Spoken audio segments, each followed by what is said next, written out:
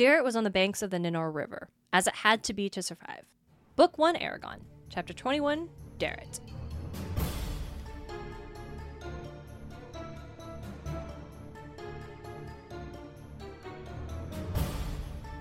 Welcome to Eragon and Back Again, a podcast where we explore Christopher Paolini's inheritance cycle, one chapter at a time. I'm Darian Smart. And I'm Lucy Hart. And we're in another village. And not everyone's dead this time. Yes, which is good. It's kind of like, oh no. And then it's like, oh, thank God no one's dead. Okay, we're good. Whew. Yeah. But before we get into that, Luce, Yes. do you have a spark of inspiration? I do a little bit. Sparks. So I've been kind of struggling with getting back into writing. I just it's a personal struggle with myself about self-confidence and how I feel about my writing. But there was something I learned from the writer's boot camp that I was in that I've been kind of taking some solace from, is basically if you can't, if you're, don't overwhelm yourself if you can't write or do anything like that.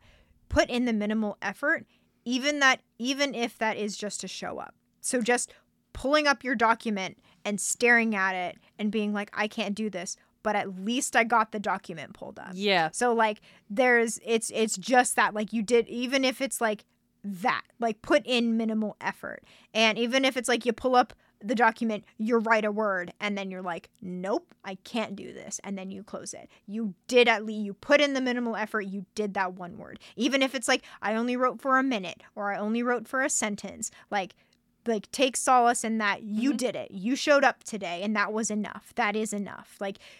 I think that's really important. And the inspiration of that is just I don't have to push myself. I am okay in doing the minimal effort that I can. So that's kind of, I've been thinking about that a lot lately. So I was yes. And on some days it feels like that's not the minimal effort. That was your maximum effort. Exactly. That was you poured in as much as you could. And even if it's just, you opened the document and you sat there for a minute and you were like, nope.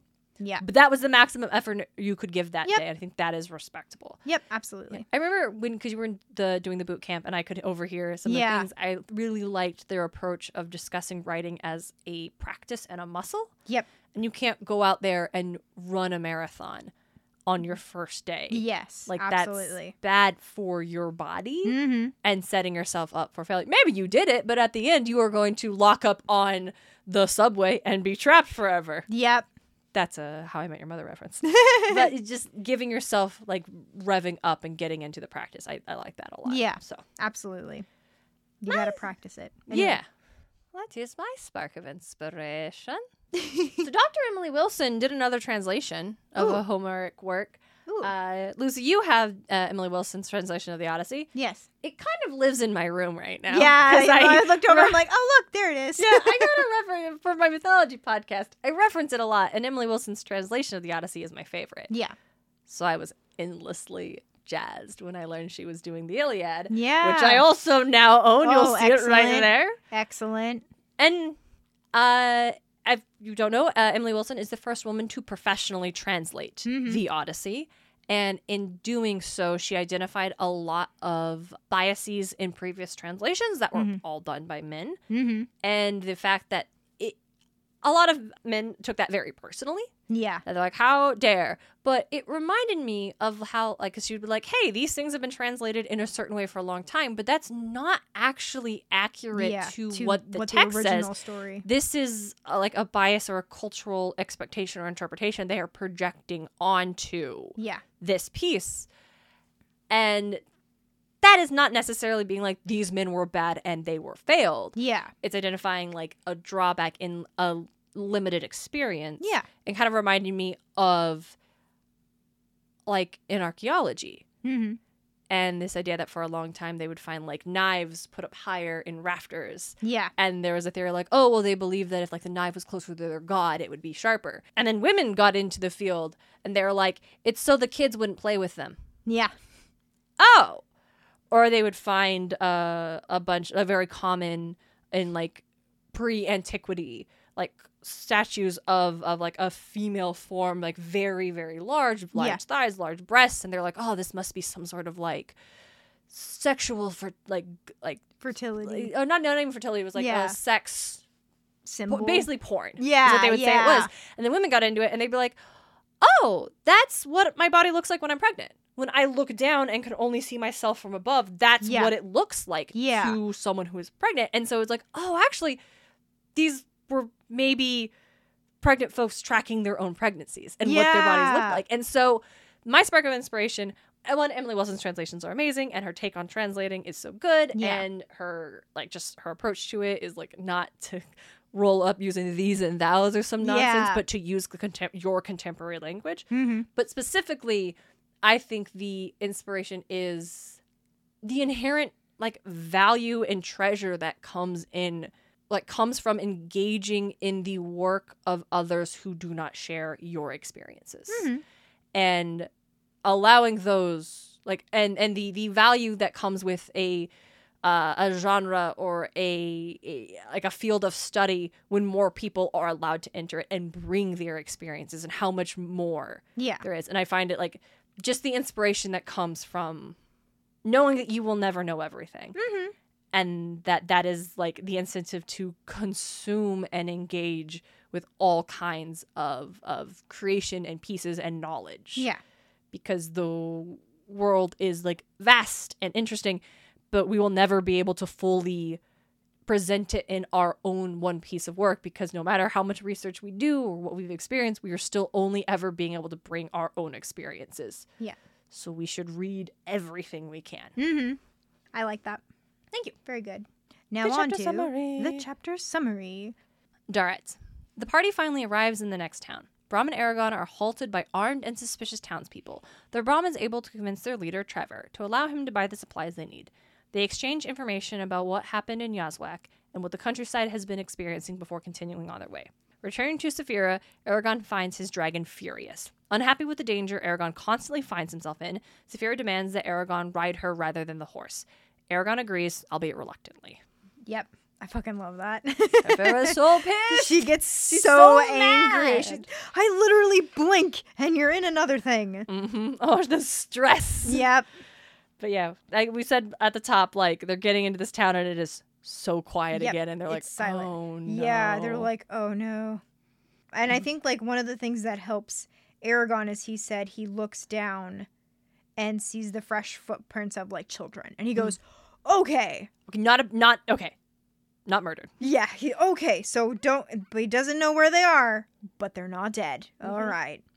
There were kids just here, but where is everybody? Yep. And they are very quickly ambushed, I feel like, is more of a full-on attack, but they are halted by villagers who, like, you're surrounded by 60 archers, and all of a sudden they are, like, people have appeared in, like, broadswords, and they look up on the rooftops, and it's like, oh, and Eragon's over here like, okay, I might have to use magic. Yeah. But I don't know, Saphira, don't come, they'll shoot you out of the sky, and she's so mad. And Brahm is able to, like, really calmly, he's like, we're just gonna go visit my uncle. Just spits those lies so easy. Yeah, this is my nephew. We just want to buy supplies. Yep. And the other guy's like, okay, well, would you, the guy they're speaking to is like, you say you only want supplies. Would you agree to stay here while we bring you what you need, and then you pay us and leave immediately? Yes. All right. Yep. And that's what they do. Yep.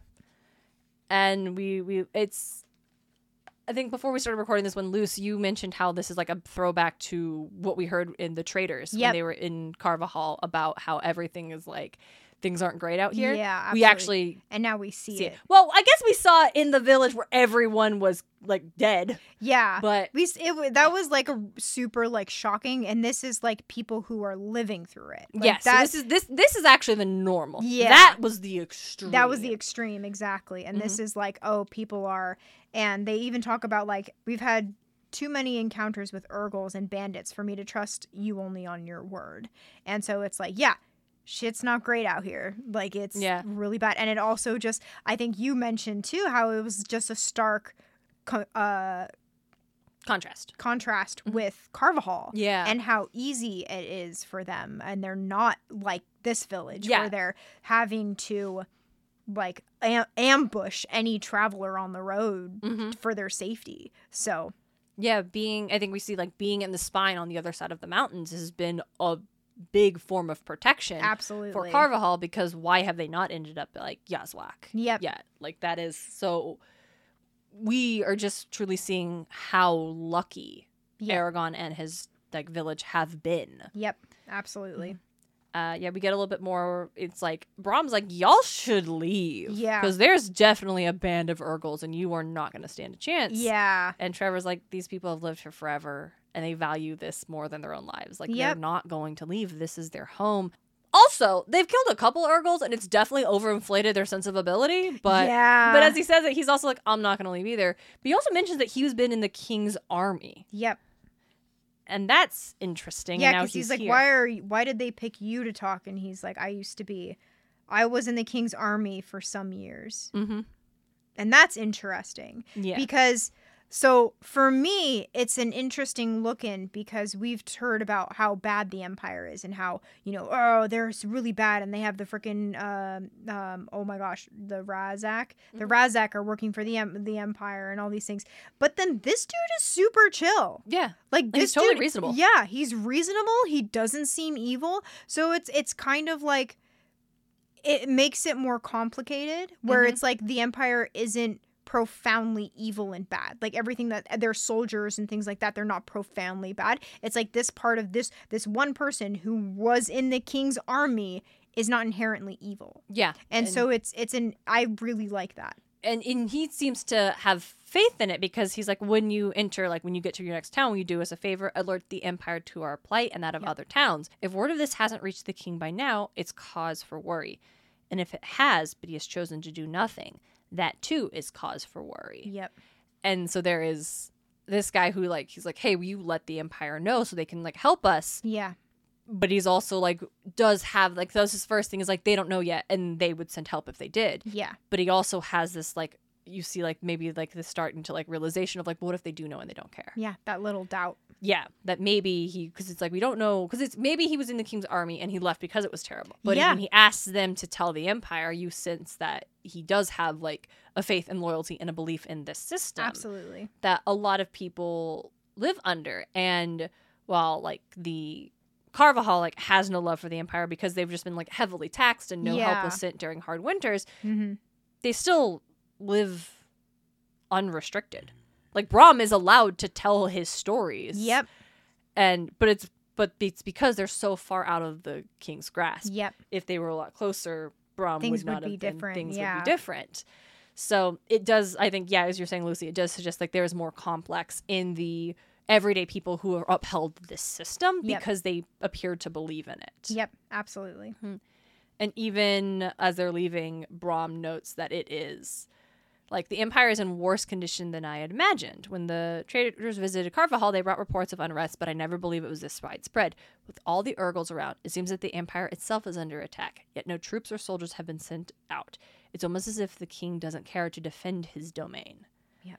And so it makes you wonder, what Galbatorix wants. What is his motivation, if not to...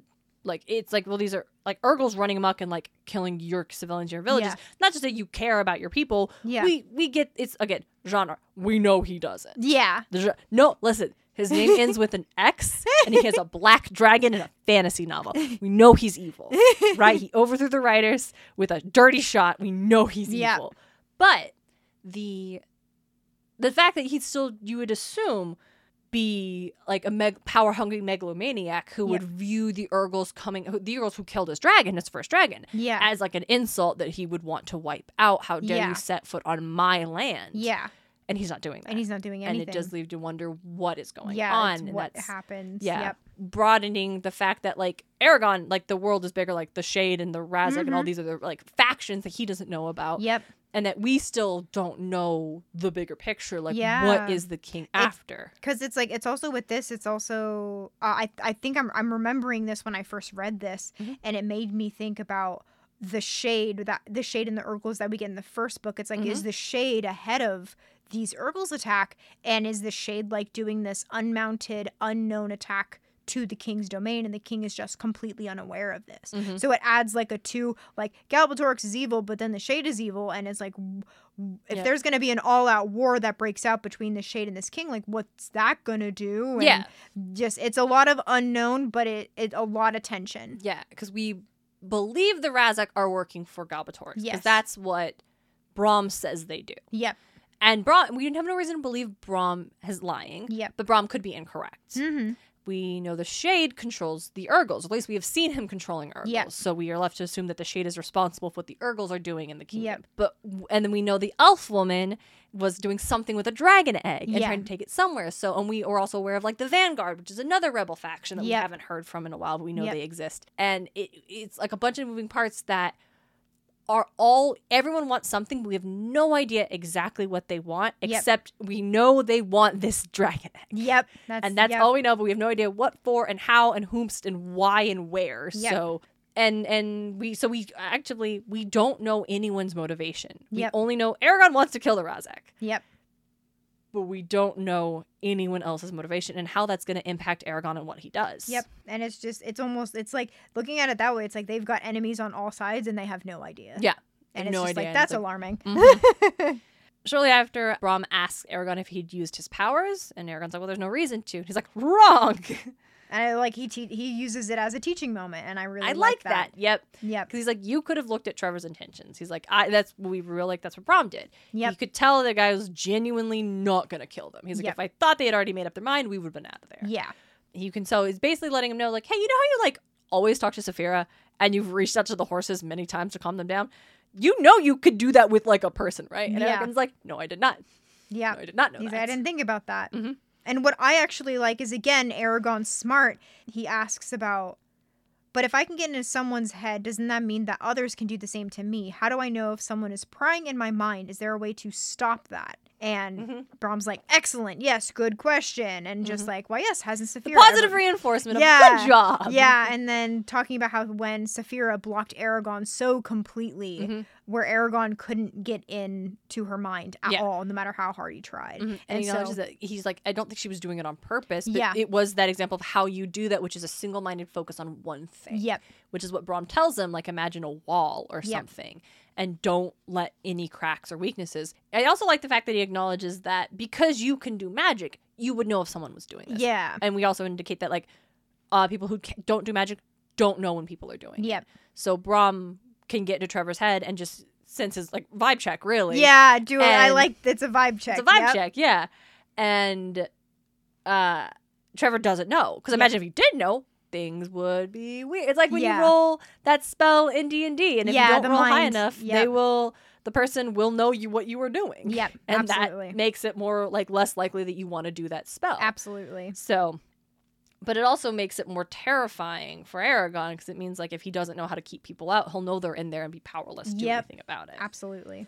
And he's like, how then did I learn? Saphira. Then Saphira. Oh, they get back to Saphira. Would you like to do a reading? We can do a reading. Where were we starting? When I'll be Eragon. So you'll be Saphira?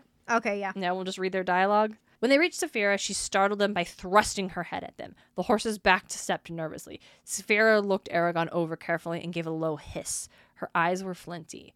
Eragon threw a concerned look at Brom. He'd never seen Saphira this angry.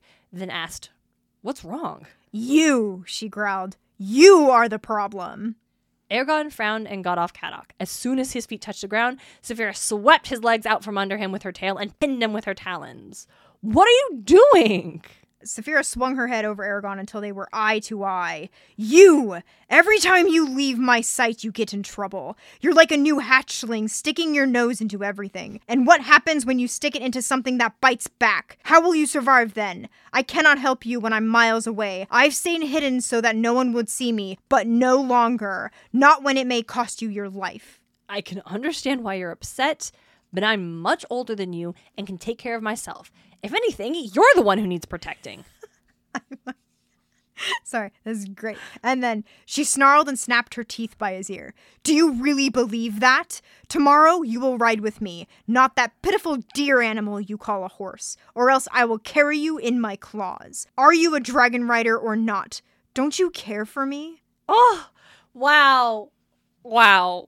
It's the layers. Yeah.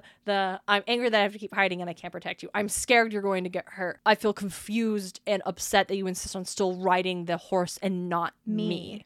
You were supposed to be my rider. Yeah. Why are you still riding the horse? It also goes back to like when it was just them at the farm, like they had days where they just spent time together and talked, and they've had none of that now. Yeah. And it's like and it's also Eragon has Braum. Saphira has no one. Yeah. She's like up in the sky with like no one to she can reach down and talk to them with her mind, but it's lonely. It's lonely. Yep. And so when Eragon relays to Braum what she wants, and Braum's like, yeah, it'd probably be fine.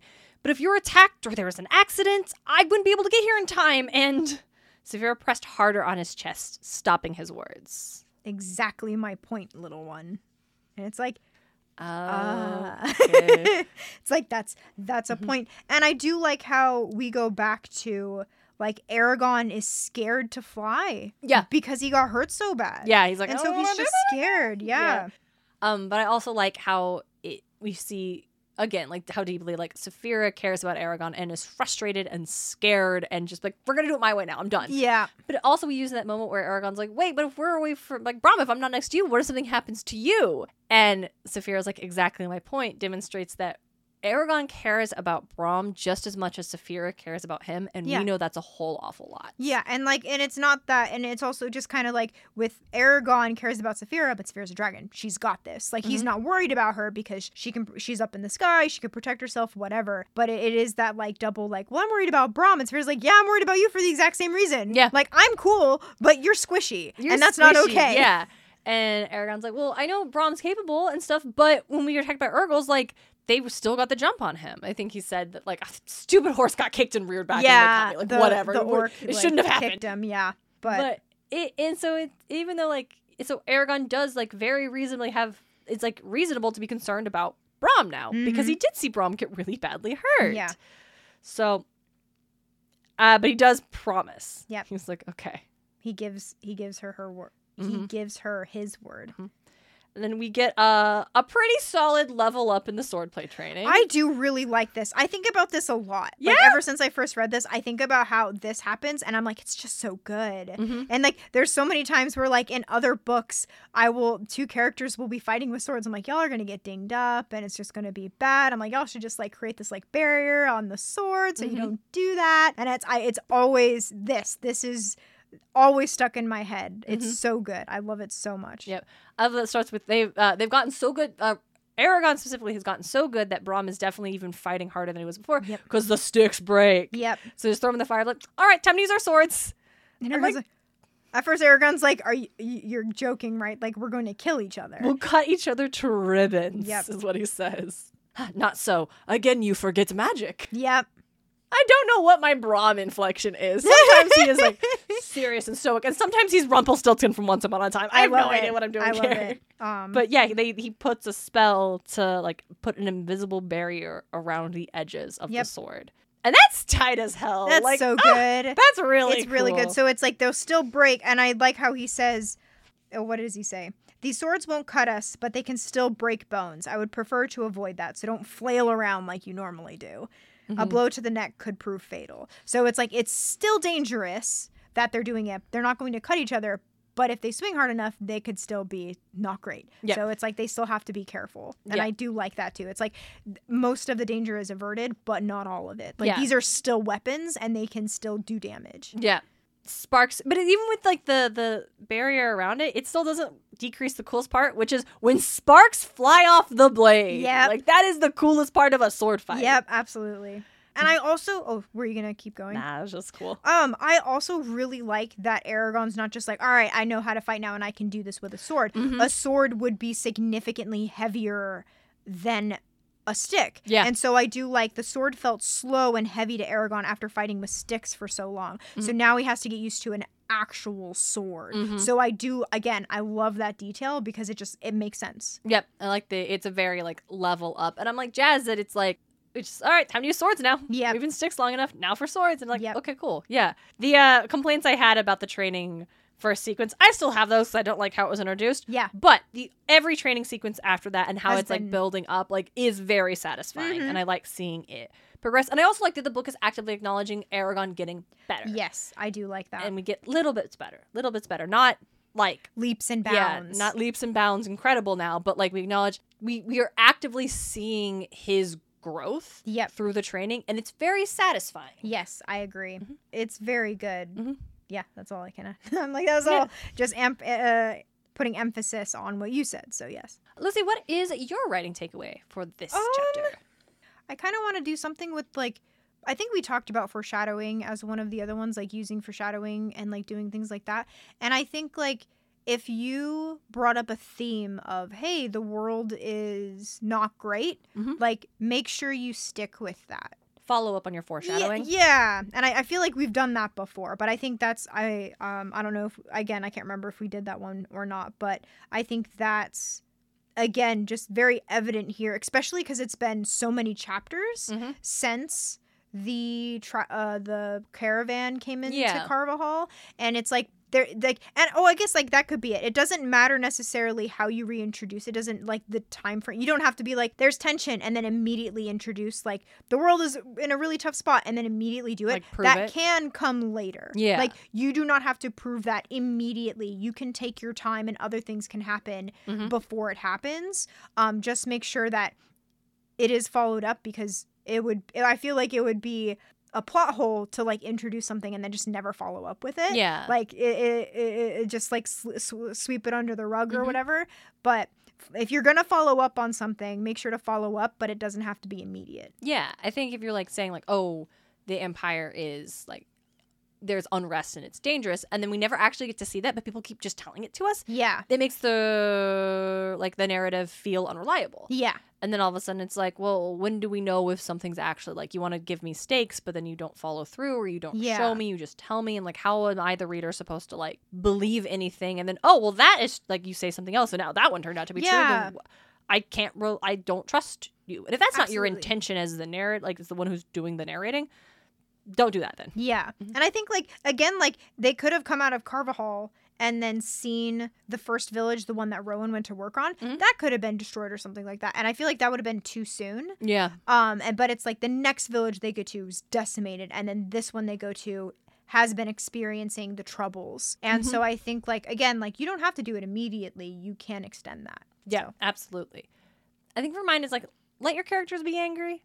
Because Saphira's anger. Yeah. I liked it a lot, and I find it valuable. And I think sometimes characters being angry is just like, oh, you must temper and control your anger. And like, it'll consume you. Which, like, yeah, misplaced anger is harmful. Yeah. But Saphira is allowed to, I like that Saphira is allowed to express her anger and also demonstrating where that anger is coming from. Yeah, absolutely. I agree with that. I just think it works. Yep. Let your characters feel their emotions. Luce, do you have a call to action for our listeners? I'm trying to word this. What would be like, not like your favorite, or I guess like your favorite, or like the best example you've found where a character expresses their emotions in a way that like really resonated with you? Yeah. Yeah. So like with Saphira being angry, it's like, oh yeah, and like even in the couple of chapters before where Braum was like really angry, but like was able to explain it in a way that you're like, yeah, that totally makes sense. Yeah. So it's like in those situations, like what is a way? It doesn't have to be anger; it can be like anything, but where they expressed their emotions in a way that you're just like, that makes sense. Feel it. Yeah. I'll give an example, not from this text, in Girl Goddess Queen. Yeah. There's a moment where Persephone goes to the underworld specifically to avoid being like forced into a marriage by Zeus, and Hades doesn't believe that's why she's there, because how could marriage be so bad that you'd come to the underworld? Yeah. But he has this like place where the rivers of the underworld meet that will show him anywhere in the world, and he actually sees Demeter and Zeus taking offerings for Persephone's hand. Yeah. And so he brings Persephone to watch, and she sees Hermes like offering up his lyre. Or offering something, I don't remember. Yeah. And because Apollo offers the lyre, which is the thing Hermes gave him. Yeah. So Persephone's over here like he's going to re-gift something. Yeah. But so she has to watch it, and it's very upsetting. Yeah. And Hades is disgusted. He's like, I would never let anyone talk about the goddesses of the underworld this way. I would never let them be treated with such disrespect. Yeah. But Persephone's angry at him because she's like, I already told you this. Yeah. I told you this. Why didn't you believe me? And you had to see it for yourself to believe how bad it really was. Yeah. And also, you didn't even think about how seeing that myself would Would upset me. Like that deep, like triggering. This is her greatest fear, and she's seeing it in real. Yeah. And like, yeah, and I think it was like a very like complicated layers that were done very well in this scene. And Hades does be like, oh, yeah, I should have believed you when you came because you had no reason to lie, and I should have thought about how this would hurt you. Like, you have every reason to be upset with me. Mm-hmm. Great book, y'all. Great book, I y'all. really gotta, yes. Mm-hmm. I'm still keeping an eye on Audible for it. One day. One day. Well, listeners, as always, hit us up. Let us know your thoughts for this episode, any previous episode, favorite moments, stuff like that. Over on Instagram at Eragon Pod is where you'll find us. Absolutely. And until next time, she's Lucy Hart. And she's Darian Smart. And this is Eragon. And back again.